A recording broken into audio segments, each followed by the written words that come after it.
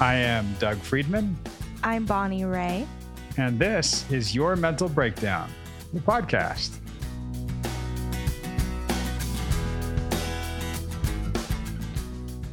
Welcome, Bonnie. Thank you. Thanks for having me again, Doug. You're welcome. I'm very happy to have you. It's funny. I told you this. So when I worked in the music business, I used to work with Bonnie Raitt. Incredible guitarist, singer, songwriter, and a wonderful person. I actually really like her. And when I call you, sometimes I'll just tell my phone to call Bonnie Ray. It's happened a couple times where it will call Bonnie Raitt, not Bonnie Raitt. I don't have her on my speed dial, but Bonnie Raitt's manager. I'm like, oh man. And I had to change the ID, and then it called Bonnie Raitt's like old manager's assistant or something. I'm like, oh God, I got to take all that out of there. But it's funny. It ain't nothing like the real thing right there. Ooh, good one.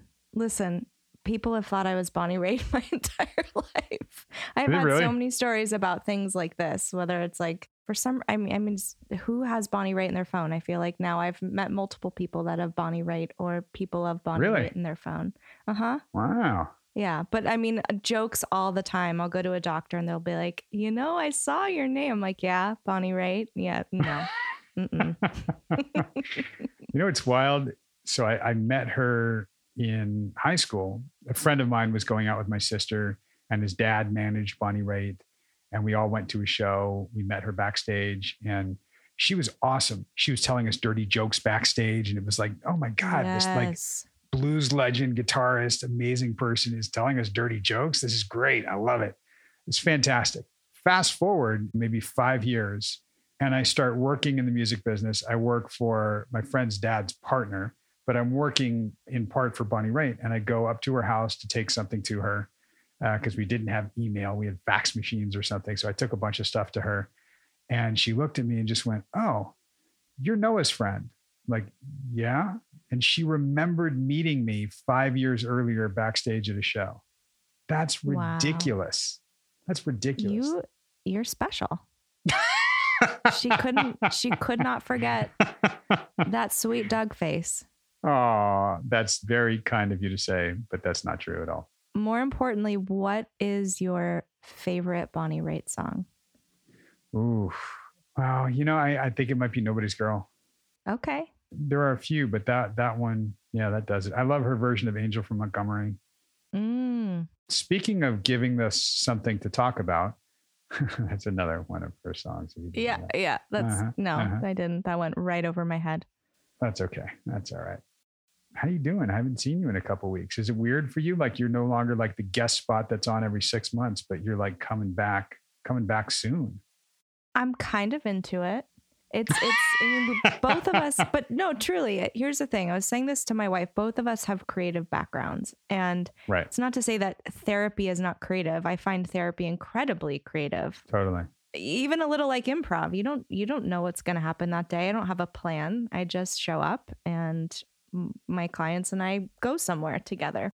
My point being, to be on this podcast, to have it be about your therapy, and to get to just show up and talk about somebody else's work is pretty awesome. And also I can do it while wearing my pajamas. That's also pretty awesome. Not that I don't do therapy in my pajamas, waist down currently. Right.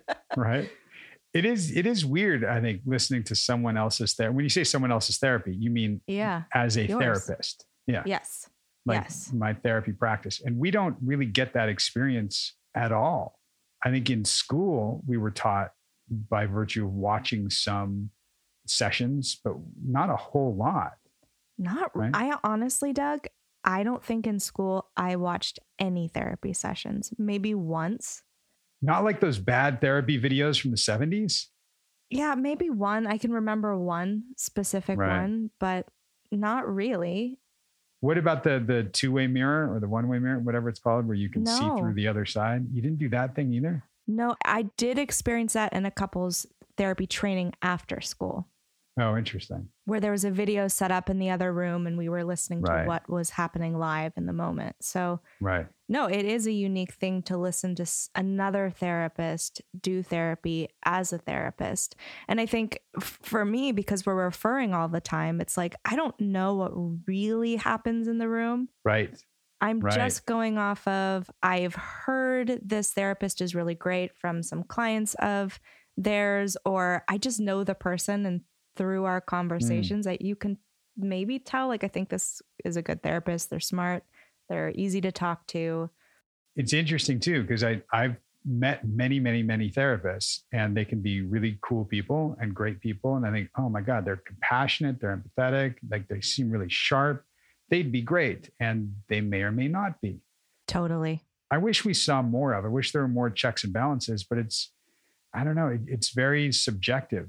I equate it to like going to see a car mechanic, and people are always looking for a good mechanic, right? Okay, but it might be a good mechanic to work on your Audi, but it might not necessarily be a good mechanic to work on my, I don't know, Yugo or my Hyundai or my Rolls Royce. Why did you give me an Audi and you Hyundai? I have several cars. They're Hot Wheels, but you know. I'm really digging my VW Atlas Cross Sport as a parent. Has the largest trunk space, and the space between the driver's seat and the passenger seat and the back row is long. So my daughter, we can just have a little space in the car. It's great. Wow. Highly recommend it. Mm-hmm. That's awesome. That's awesome. But I need to caution you against like naming a brand that isn't paying us top dollar for sponsorship. Oh, ooh, cut that out. I just got really excited. We're leaving that in as a promo. Maybe they will come around and start sponsoring VW, us. if you're listening to us, that will cost you $10,000. That's right. To Bonnie Raitt. Way to bring it around. Way to bring it around. On that note, on the Bonnie Raitt note, let us dive into some Sarah and see what is going on with her. And we will be right here waiting for you to break it down in a minute.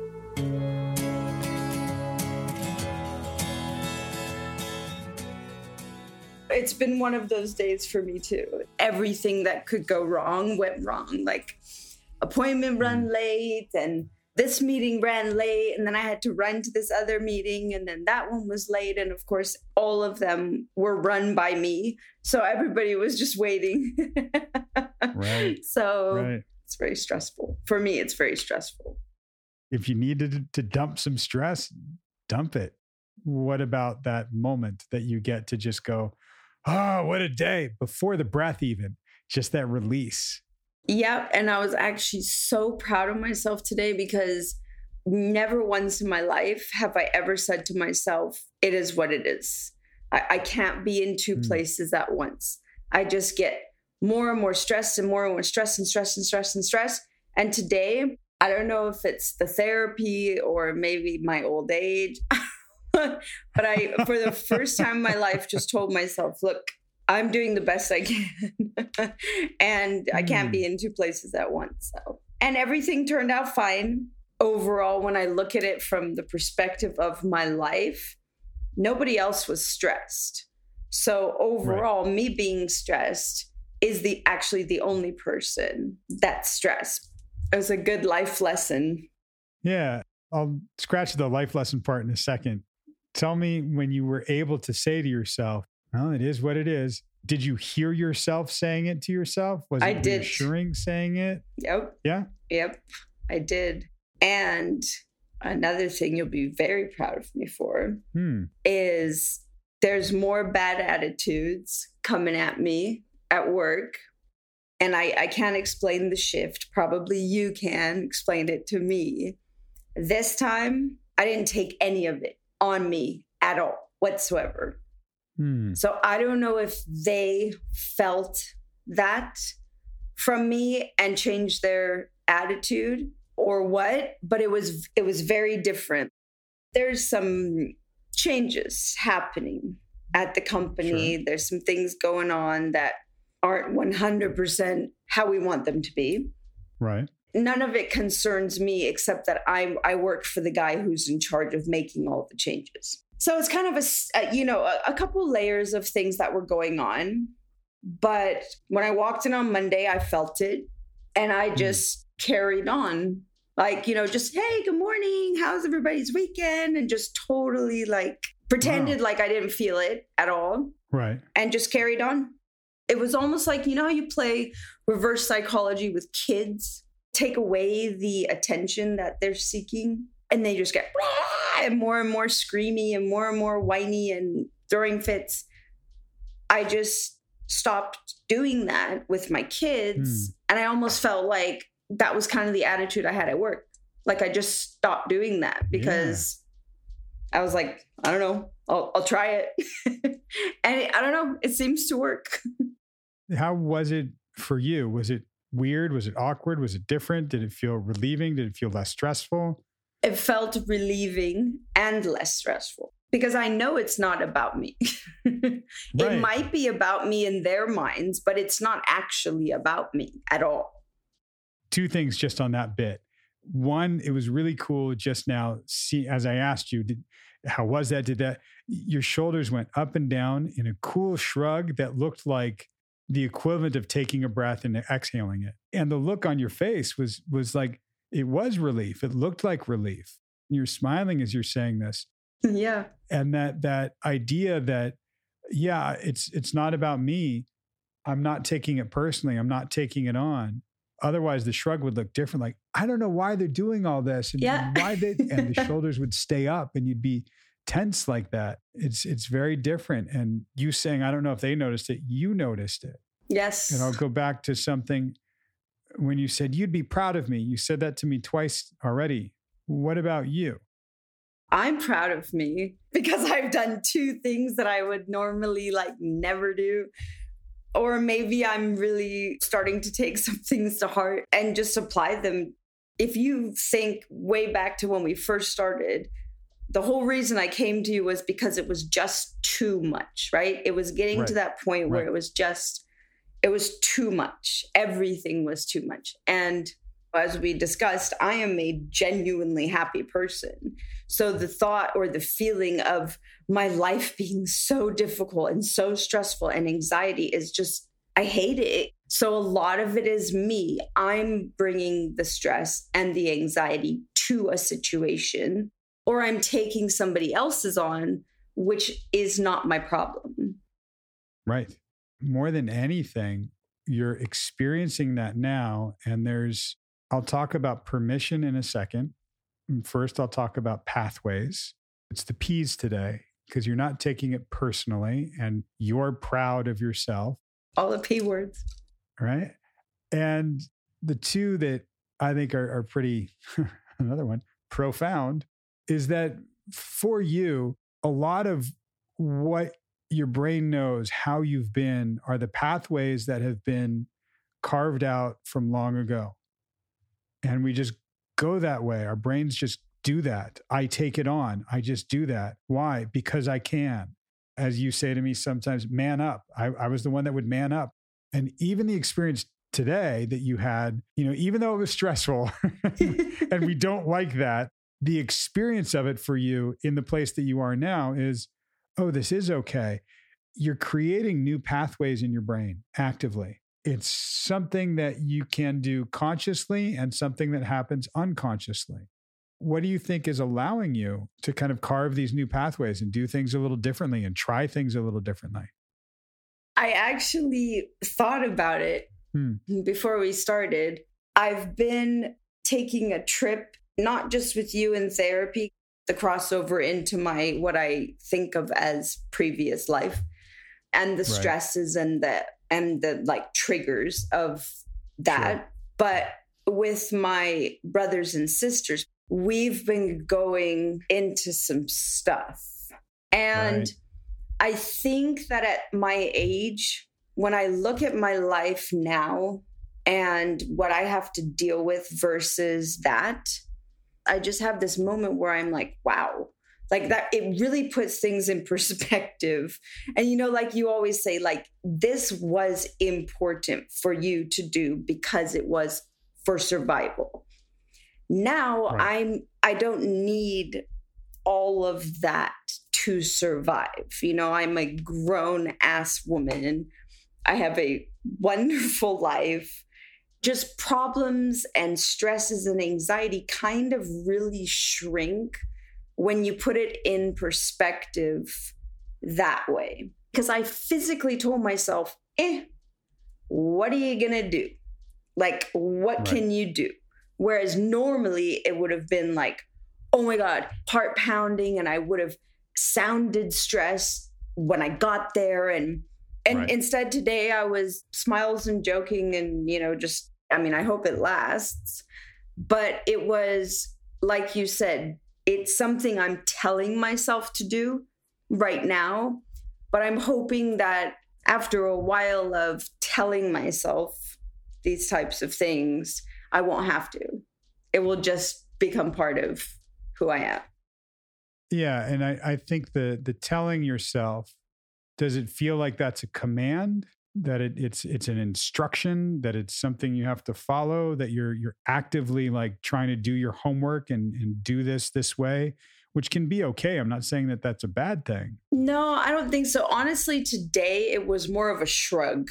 Like, what can I actually do? You know, so it wasn't so much like, oh, I failed. I really don't want to be just stressed out the whole day long. I don't know. It was interesting. It made me feel happy. What I hear you describing, rather than the instruction, is the experience of it and doing it. And, you know, sometimes I'll talk to clients and we'll talk about experimenting, like experiment with trying it differently. Experiment. That way it's not an instruction. It's an invitation. Here's the other P word that I'll come to, which is what I think you are experiencing and you are doing, is permission. You're giving yourself permission, whereas you never really got that in your past life and in your current life. You don't really give yourself permission to be late for a meeting, to show up or on time for a meeting, to shrug something off, to just say it is what it is. That was not okay for a long time for you. And previously, it was survival that it was not okay. Yep. So that's the pathway that's been ingrained and worn. And now that you are experiencing it differently as an adult that is more in control and able to let go of control in your own life, giving yourself the permission, allowing yourself to just experience instead of forcing something, or it has to be like that. And I see you smiling. Yep.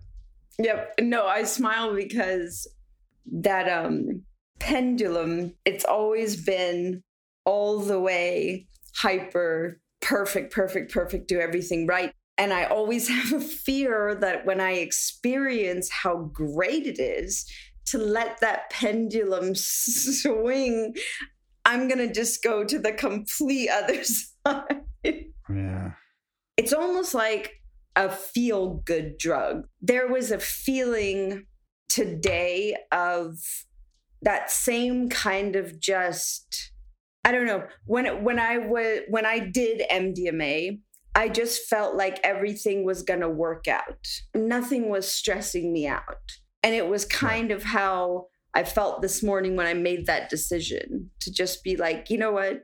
Today's going to be a good day and it is what it is. I'm only one person. And I honestly can say for a fact that I have never done that before in my life. So it was a good feeling. I love that. And that, to me, that's the permission. And that's, sometimes I've told clients like that are experiencing this, and it is kind of euphoric in a way, because it's like, wow, what a release and what a relief. Like, what have I been doing to myself all these years? Right. And I say sometimes to clients, have your Molly moments in terms of you just drop whatever guard you had for a while. It was just no stress. And for me, that's like the most amazing feeling in the world. I told you, the t-shirts are almost ready. The relax, nothing's under control. That's almost what you got to experience. And when I say permission, it's, and look at you smiling right now. I know. Like, what's going on over there? No, I was going to make a comment the last time you told me about those t-shirts. Yeah. I have one that says, stay calm, Sarah. We'll handle it. So the complete opposite of what your t-shirt. So I need one of yours. Right. You're right. That is the opposite because Sarah is in control. She can take care of everything.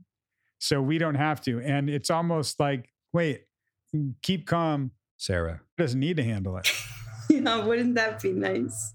Yeah. And that's sort of like, it is what it is. And it's this new pathway that you're creating for yourself. It looks like it feels lighter. It really does. I can't even, and I don't want to get too excited because I kind of feel like this was a fluke. But I'm not going to lie. It was a good day. I'm going to stop you there for a second. Yes. When you say, I don't want to get too excited, bullshit, get excited. If you say, well, it might just be a fluke, it might just be these times, that's how you carve a new neural pathway. You do something new one time. Do it again, great. Now you're creating those grooves in that ski trail. Do it repeatedly, and now you've got a pattern. So if it's a fluke, there's no such thing. You did it, like you said, even if it's only 2 times, that's phenomenal. That's 2 times you haven't done it before, 2 times that you're aware of doing it, 2 times that your brain has taken a new pathway. You have created something new in your brain.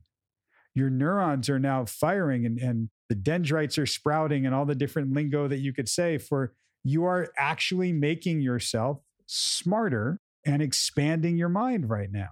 That makes me happy. It's awesome. One of your big battle cries is, I need more data. I need more data. You are just giving yourself this incredible data of, wow, we can do it this way. And unconsciously and consciously, your brain is processing. I mean, your brain blows our laptops away. It is an incredible supercomputer. And it is processing all of this stuff rapidly, whether you're aware of it or not. Yeah. In the same way that when you weren't aware of it as a kid and it was processing and learning things, that's how it got so deeply ingrained and embedded in there in the first place. And a lot of times when we experience trauma, we get thrust into that mode of just take care, have control. What do we do? How do I do this? And your brain will learn that way and will process that way. I'm going to take care of everything, make sure everybody's okay. And everybody get them all out of this fucking bullshit. Right. And now, I mean, I'm going to throw that line back at you in a second and say, what you did 100% was necessary for your survival. Yes. Absolutely. And I think we recognize that. We've talked about that. That's where we can have compassion for little Sarah and even for Mama Bear Sarah that came out and had to do what she's doing. Okay, we get that. It was absolutely necessary. And what you're, I think, really coming to now is getting rid of what you can now go, getting rid of all that bullshit, right? That's what it feels like now, because now it no longer suits you. Yeah, I don't need it anymore. And I'm starting to realize that it's interesting. And today was the sort of aha moment for me. Right. Over the last 3 or 4 weeks with my brothers and sisters, we all sort of decided at some point in our life that we were just gonna not let them win. You know, we're just gonna carry on living our lives and we'll say like really horrific stories or things, and then we'll all just make jokes about it. And I'm sure that is also a coping mechanism. However, the triggers that are happening inside my heart, my brain, are really a lot. You know, it's intense. So when I look at what I did, and of course I'm always hearing you, which is you did this because you had to survive, because you had to protect your brothers and sisters or protect yourself. And I'm thinking to myself, who am I protecting now? Everything's fine. You know, like there's no need for all that nonsense. So. Right. And that's what we have to remember and feel. Yeah. Who are you protecting now? Same people. Sure. But they don't need the protection. But they don't need it. Yes, exactly. Which includes you. Yeah. What we don't always consciously recognize is that we will seek out relationships where we reenact this. So you are so good at Mama Bear Sarah being that, like, I'll take care of anything. I can handle anything. I'll look out for this. I'll do that. Yeah. So part of your brain, not you and the loving person that you are and the happy person that you are, but part of your brain recognizes some part of a relationship where, oh, I know how to be in this. I know how this works. I recognize this. And the things that are familiar to us draw us in. And we find comfort in the things that are familiar. They're not comfortable, but we find comfort there. So you've played out probably several relationships, whether it's working relationships, romantic relationships, friend relationships. You've played them out because you know that role, because it's familiar, it's patterned. Absolutely. And now what we're doing is recognizing a different way of being, carving a new pattern as you embrace the abundance around you, as you kind of have it is what it is. I can let go of things. You will see the relationships that now embody that, and you will start to recognize that and appreciate that. In the same way that you told me about son getting frustrated when people just don't get it, you will start to see that slightly differently. Yep. And even daughter getting really bummed out that she got a C on something, right? Right. It is what it is. It's okay. Even when that happened, and that wasn't that long ago, that was a few months ago, I think, even then it was, okay, well, let's look back. Let's go through the instructions. Let's do this. Let's do that. That was okay. That was absolutely okay. That was fine. But the part of you, it's not going to be the pendulum going so far the other way, but the part of you that's just going to go, hey, it is what it is. It's okay. Do better next time. Maybe do better next time. Or yeah, well, if you want, we can look at this. Oh, you do? You want to look at this? Well, yeah, let's take a look from a different place, right? It'll sound and feel a little different. It will sound and feel different for sure. Yes. Mm-hmm. But again, this is, me sort of trying to look at myself in the future, adopting, right. What we're talking about now, what I felt today. There's still always a part of me that I don't like to give people excuses for not being the best they can be, because I don't think that there is an excuse for that. And again, that has to go back to me and how I pulled myself out of a cult, zero education, got the best jobs. You should see my resume. It's like the top 10 of the best companies ever. And I had no fucking idea what I was doing. I had no education. I had no clue, but I just did it. And then I learned it and I did it well. And then I did it better. And then I did it excellent. And so people will hear less judgment or less expectation in my voice. But there's certain standards for me that I think even if I become the happiest, sweetest, calmest person in the world, I will still have my kids are not supposed to get C's. I mean, come on now. Yep. And that part of you is fine. That can be there when it's part of you and it's part of a whole. When that's the whole of you, it's different. Absolutely. You sounded different talking about your resume, talking about school. You sounded different. You shifted. Yep. It's interesting just as an observer and as somebody that won't be able to see you and will just listen to you. People might hear that there was a difference in how you've been talking most of the session and how you shifted when you were talking about, if you look at my resume, it's the top 10 companies and it's this and this and I've done that. And there was something about proving yourself, another P word. Maybe proving myself, but more in the context of not being less than excellent. And I want that to not be in a stressful way, but I don't believe that you have an excuse. They're choosing to meet expectations. Yeah. I don't know that will ever be part of my choices in life. Maybe not. We don't know. I think just meeting expectations, it's what that means to you, we're not okay with. The idea of good enough. Can I do something good enough? I hate that. Right. You hate that because you hear enough. No, I just want to do it good. Why do I have to do it good enough? The question we could ask is, well, good enough for whom? I mean, the people who are scoring me. There are people who show up for work, do what they do, and leave. They're not a bad employee. Mm-hmm. They're not a great employee. They're just an employee. They're just turning the wheels. They're just plugging in the numbers. And to me, that's a sad life, honestly. And I don't want that for me, and I don't want that for my kids, for sure. I know that I made a whole bunch of big statements there, but no, that's fine. It comes with a whole image. Like, I think in sort of scenarios in my head. So good enough means, yeah.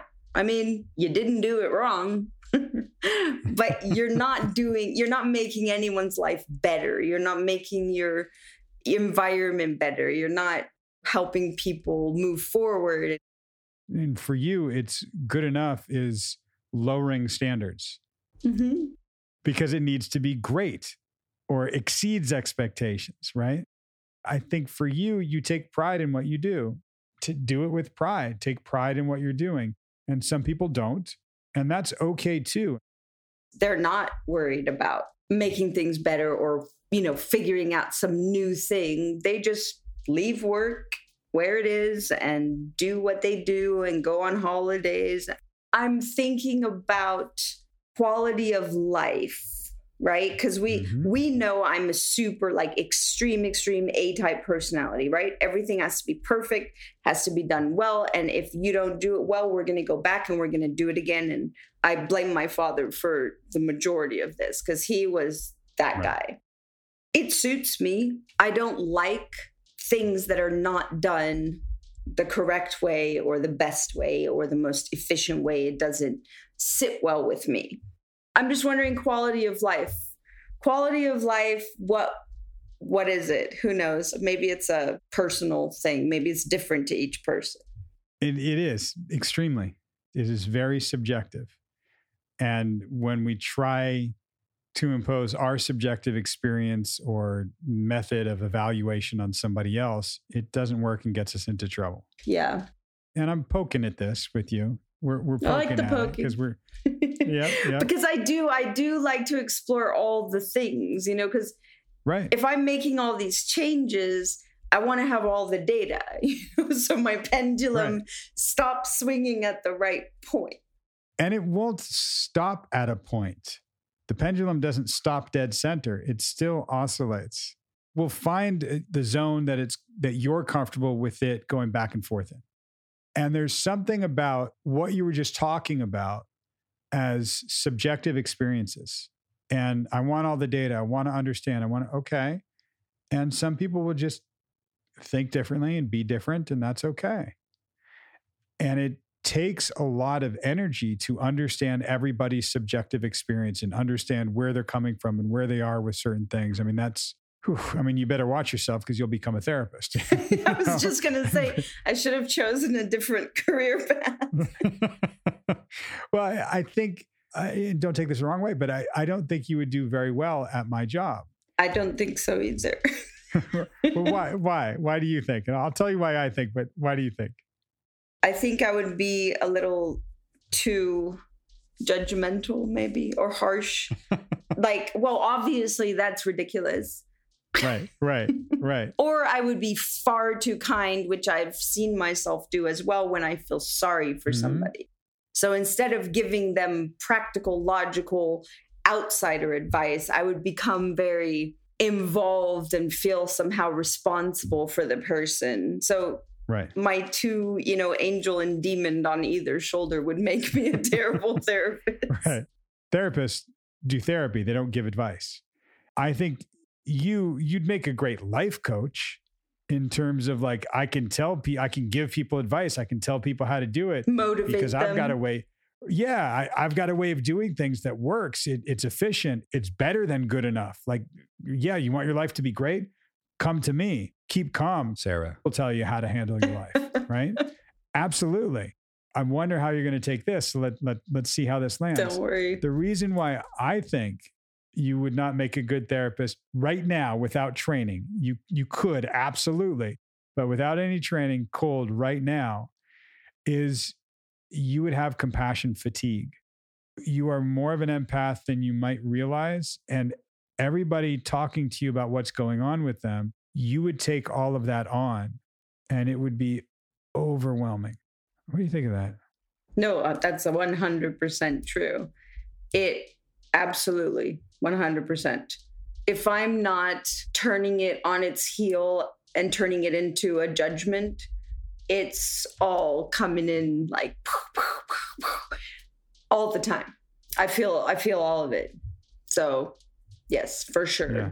For sure, that makes sense. I would say even when it is turning on its heel and turning into judgment, you're still taking it on. Sure. And it's something you don't realize because you just take it on.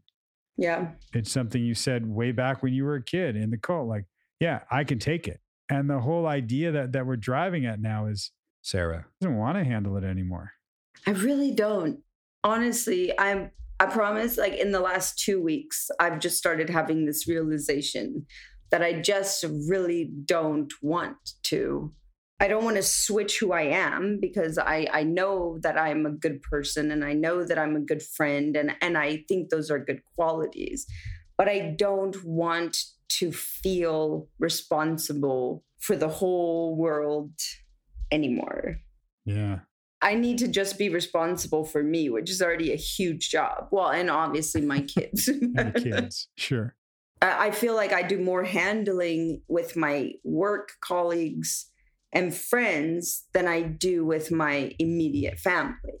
And I just want to stop caring about that. I can almost envision something. I'll give it to you as a preview. We're not going to do it now. We're not ready to do it now. When I start to explain it, you'll kind of go, oh, I want to do that. Oh, right. But we're not there yet. Okay. That keep calm, Sarah, we'll handle it t-shirt. Yep. I want to orchestrate a fucking Viking funeral for it. Okay. What's happening over there? No, I mean, that would be a big thing. Why you're not ready for that yet? It's that, oh yeah, that's a big deal. It is. And whether you actually do it to that t-shirt or not, or we do it symbolically or not, the idea is the concept behind the shirt. That idea that Sarah will handle it.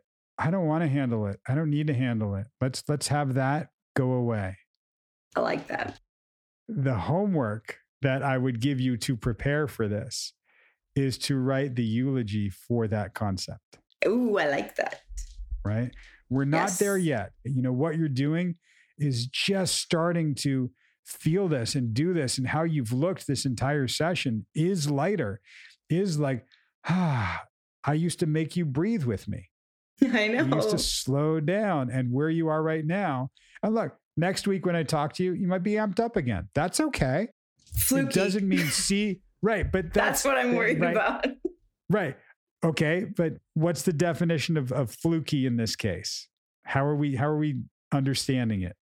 Training. Yes. I have to retrain my neuro pathways slowly, or, slowly. It's not a fluke because you did it and it started to create that pathway, started to do this thing.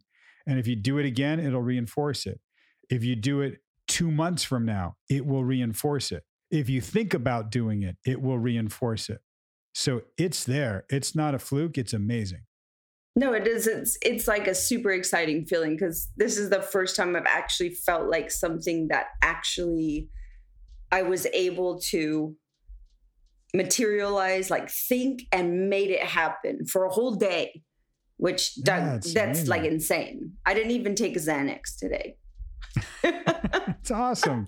That's awesome. I love that. So give yourself credit.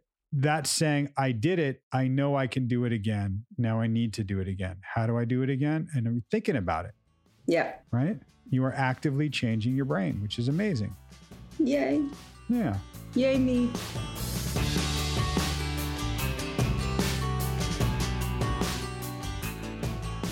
And we're back. So, Doug. Yes, ma'am. It was interesting because the last time I was here, you said, I really want you to listen to sessions further down the line. And this session, do you know how many sessions it's been? Yeah, it's 2 down the line. Only 2? Yeah. You did her session number 14 with me. Got it. This is session number 16. Awesome. So does this mean you've had 16 sessions with her? Total. Or have you had grand more? total? Okay. No, grand total 16 sessions with her. Wow. All of them are on the podcast. You did number 14 and you're doing number 16. Got it. Okay. Well, what I will say is it's really cool to see her growth, which is something we had talked about before, already in 16 sessions. I think some people are like, 16 sessions, that's a long time. No, it's not.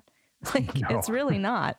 My gosh. Yeah. It takes hours to get to know somebody and then to understand them, and you're still understanding them to do deeper work. But you're already at the place with her of creating new pathways, new neural pathways in her brain to have a different emotional response to stressful situations. Yeah. Yeah. And again, putting it in perspective, this is 4 months. Yeah. And that's not a lot of time to develop trust, to get to know somebody. And what you and I talked about before, Bonnie, just 2 weeks ago, was looking at some of the things that she's trying to do or wants to do. Is she doing them because of our power dynamic, because she wants to do good, be a good girl, please me, or is it really sinking in? And I'm constantly thinking of that and aware of that. Yet, man, to hear how she's applying things, and we'll see, there's a couple little things in the session that I picked out along those lines, especially because I knew I'd be breaking it down with you. I'm like, I know what Bonnie's going to be listening for here. But you're right. She is, I mean, the work that she's doing emotionally through this is, to me, incredible. She's not just intellectualizing things, which is where she comes from. She wants more data. She says that all the time. I want more data. I want more data. It's where she's safe. It's where she's safe. Exactly. Yeah, to go on that note, you're right. That's exactly what I was thinking about. And I sat there listening, going, nope. She is applying this fully in her life. So I think at the start of this session, she had a really stressful morning. I mean, you know, those mornings, like everything's fucking going wrong. Like everything's going wrong. You're running late. There's literally nothing you can do. You're thinking of all the people that are going to be affected by you running late. And it just feels like I cannot get a break. She had that kind of morning going into the session. Exactly. Now I was thinking too, like you and I could have the same exact day and we would experience that day differently. Right. So she was able to say to you, when this type of day happens, I am so overwhelmed. I am so stressed. Her anxiety's at 100. And what happened today is she had that kind of morning and she was able to go, what did she say? Oh, it is what it is. Right. It makes me think about this idea, this reality that thoughts lead to feelings lead to actions or behaviors. And that's a quick fire all the time. So it may seem like, that's pretty simple. It is what it is. It's like, no, her saying it is what it is allowed her anxiety and her stress to drop down. Maybe she didn't speed while driving. Maybe she was like, you know what? Maybe she entered in less stressful. That thought, that new thought that you said is, no, that's so important because this is a new way of thinking for you. Right. Just one new thought can change everything. Yeah. And it's with that, man, now my neurons are firing like crazy just as you were talking about this. I'm thinking for her, she said, but it was probably just a fluke. And we'll come back to that. I'm going to use one of our terms. I'm going to put a pin in that because I'm going to go back and say that she was saying this. It's a new thing. Like, I just thought about this, or I heard your voice in my head, or you'd be proud of me. And I'm thinking all of that's okay because whatever is helping create that new pathway right now, and what you described, Bonnie, with the thoughts influencing the feelings, influencing the behaviors or actions, that's classic cognitive behavioral therapy, CBT. Yes. And if there's a distortion in the thought, you're looking for that and you change the thought. And if you correct that, then the feeling that you have will be congruent with whatever the thought was. And that will influence a different kind of action. And that's how you create some change. Great. Right. So she's doing that. And the way that I do that with her isn't to break out the CBT workbook and go, here's how we're going to challenge your thoughts and work through this. And I want you to keep this log every day. People can do that and that can work. We're doing it. And 4 months in, she's doing it herself. Yes. Right? Amazing work that she does. I loved the fluke thing. I loved that you stopped that. Yeah. Because that is a pattern of hers to minimize herself. I noticed that in the last session I listened to. And you totally stopped that. And you said, let's listen. Okay, so it's one time. Okay, so she heard you. I love when clients give us credit because it's like, I didn't stop and jump in your head. I was doing my own thing with my wife and my kid. Like, you brought me there, and that's okay. You might hear my voice for now. Eventually it'll become your own. Right. So she's going, maybe it was a fluke. And you're going, what if it wasn't? Sure, it's one time, but how can we think about this in a way that really drops us down, where you can be proud of yourself and you can create that new pathway of thought? Yeah, totally. And that's I'll go meta and bring it back here. When clients are hearing our voice in their head, that's still them. It just takes on that personality. And when people look at dreams, and in dreams, everybody is you. They're just different manifestations, and your unconscious mind is just thinking of things in different ways. Yeah, that's what that is. Hearing your therapist's voice in your head is still you. It's not somebody judging you. It's somebody there with you, representing a voice that resonated with you.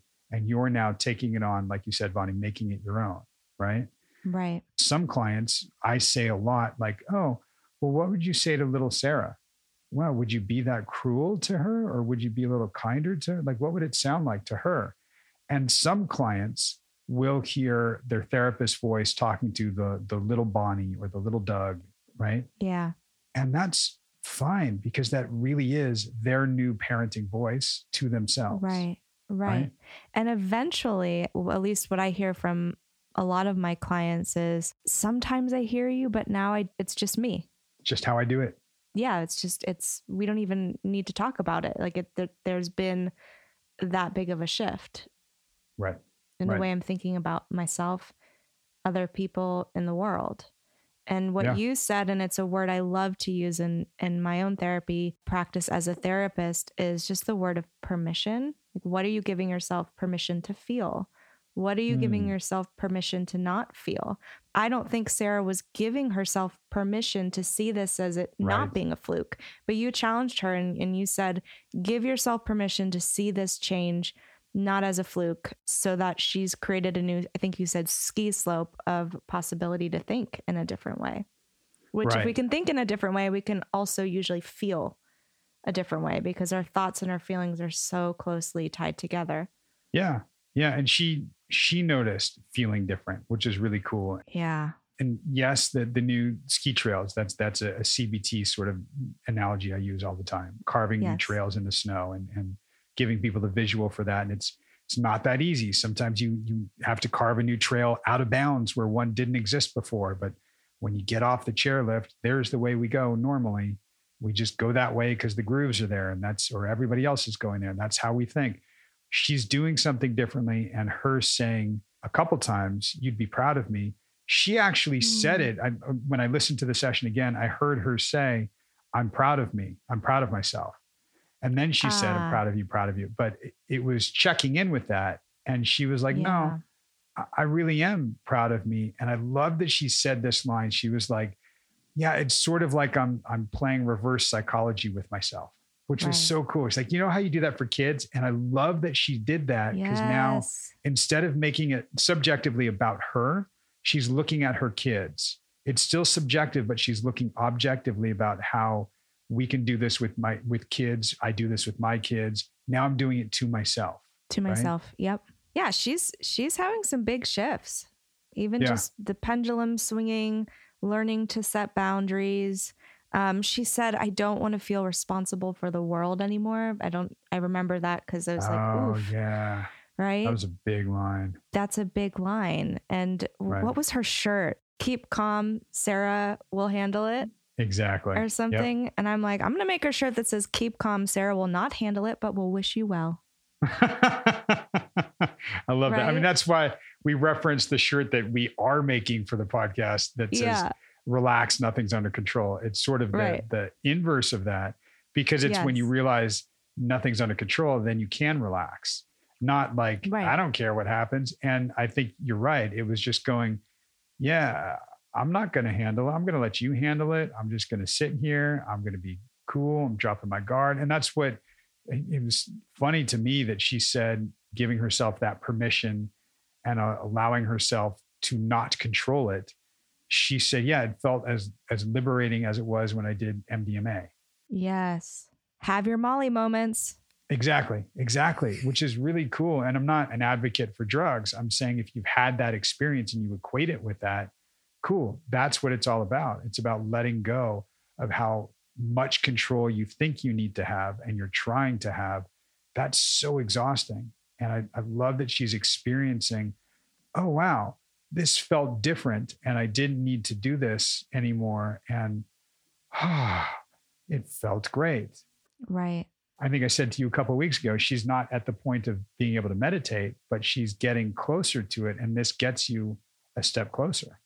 Totally. Another skill that I thought of with her that could be good is a DBT skill that I learned when I used to do DBT many years ago, of checking the facts. It seems so simple, but it's not. It's like, okay, so you're running late, check the facts. Our imagination of somebody else getting mad, or then this meeting gets canceled, then that's what usually creates the anxiety. So checking the facts is, what are the facts?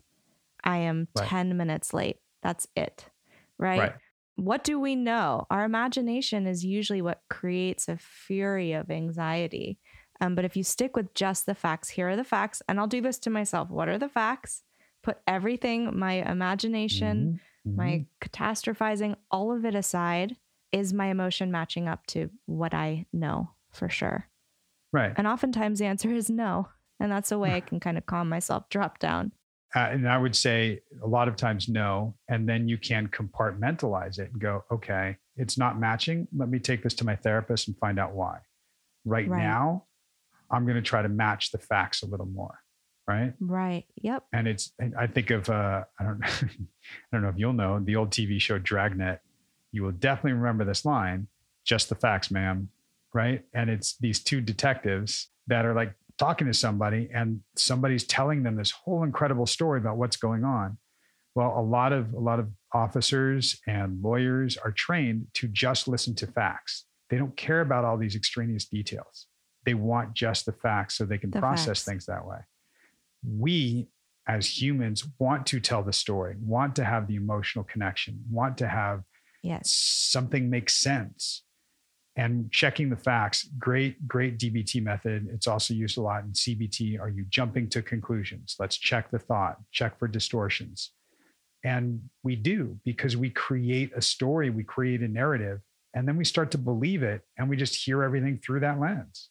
Totally. She might have brought this up, but it could have been a part of it with running late. Like I am a chronically early. Like I used to go to therapy. I kid you not. I'd get there 20 minutes early, sit in my car, wait till like the minute before and then to walk into the waiting room. So, and then my therapist one time was like, what if you were late? Like what would happen? It's like, I will die. And then you'll hate me. And, it's like we tell these big stories and it really informs how we show up in the world. But now if I'm running late, instead of panicking, because literally panicking is not going to get the cars to move any quicker on the freeway, I will put on, I will opposite action it, and I will put on my favorite music and sing and just like give myself a totally different experience. It's interesting because what you're talking about and what Sarah's going through and realizing, and I've been saying it to her quite a bit over the first 4 months, what she did and what she learned in the story she was telling was necessary for her survival. And she learned how to do certain things to cope, to get her through. And she's recognizing it. It's amazing. And then she busted out that like, yeah, but now when my brothers and sisters are going through some things and talking about some things, like I realize that I don't need to protect everybody now. That's when you said the thing about taking on the responsibility for everybody. Right. She doesn't have to do that now, which is great. And she's, I think, being able to see it around her. That's when I said something about, I don't know exactly what I said, but looking at where we have a certain story, we have a certain narrative about ourselves then in our relationships, consciously and unconsciously, we fall into that familiar role. Yes. Right. I actually made a note of loving that conversation between the two of you, that we can unconsciously and sometimes consciously pick partners or people in your life to play out old patterns. Right. Right. And I see that it's interesting when I work with couples and I get to know more of their past. I very quickly am like, I see why you picked each other, but are we still trying to heal an old wound, maybe with a parent or a primary caregiver with the partner, and they're falling short every time. Right. I saw that in my relationships too, of my felt experience as a kid was feeling like number two. So I would pick partners unconsciously where I probably wasn't going to be their number one, but it was like, if I can make you really choose me, then it will heal that feeling I had when I was a kid. But ultimately, as cliche as this might sound, I had to choose myself. And through that process of choosing myself, I was then able to pick a really healthy life partner where I guess I'm her number one. I mean, I think our kid is her number one, but I don't even think that way. Like there's no thought in my head that's like, I better be Mindy's number. It's just there. But ultimately, like, I'm my number one and she's her number one. And that makes the functionality of our relationship healthy. Yeah. And it comes from, you don't need to be anyone's number one anymore. Nope. You're your own number one. Funny that we're talking about this and we're talking about Sarah's growth. Lest you think she's done growing, it was really cool to hear her kind of say two things I picked out on this note. One was, yeah, you should see my resume. Like, it's the top 10 best companies ever. And I had no education. I didn't know what I was doing. And the enunciation comes back. And I think we called that out. And that story of like, I can't be good enough. I can't be meets expectations. I need to exceed. I need to do this. And we were looking at what that means. And she brought in, father and how that was and how that relationship was, and looking at imposing our own experience on somebody else or some other people, which ties into what you and I were talking about 2 weeks ago with characteristics of OCPD, where you need the world to follow your way of doing things. Right. Yes. And I keep poking at it. And I said, I'm poking at it. And she's like, oh yeah, no, I like you poking at it. Right. Yeah. Another tool. So she doesn't feel like I'm judging or anything. I'm noting something and I'm saying, yeah, I'm going to keep tapping at this. Yes. And what was, I think, so cool in this as a therapist listening back to it is she's recognizing intellectually, yeah, I see that. And I've got to stop that. Oh, and you're calling it out with my kids too. Yeah. And I said the thing about when her daughter got a C. Right. And she said a throwaway line that meant a lot to me. Okay. What was it? She said something like, when I mentioned like C's, she said, do better next time. I'm like, well, maybe, but let's look at that. Let's loosen this up. Let's see. And the throwaway line was like, yeah, but we don't get C's. Yes. That's what it was. And it was like, yeah, that you're right. That's fine. That's cool. Yeah, you're right. But we don't get C's. Right. So it's still there embedded. Who decided that? Yeah.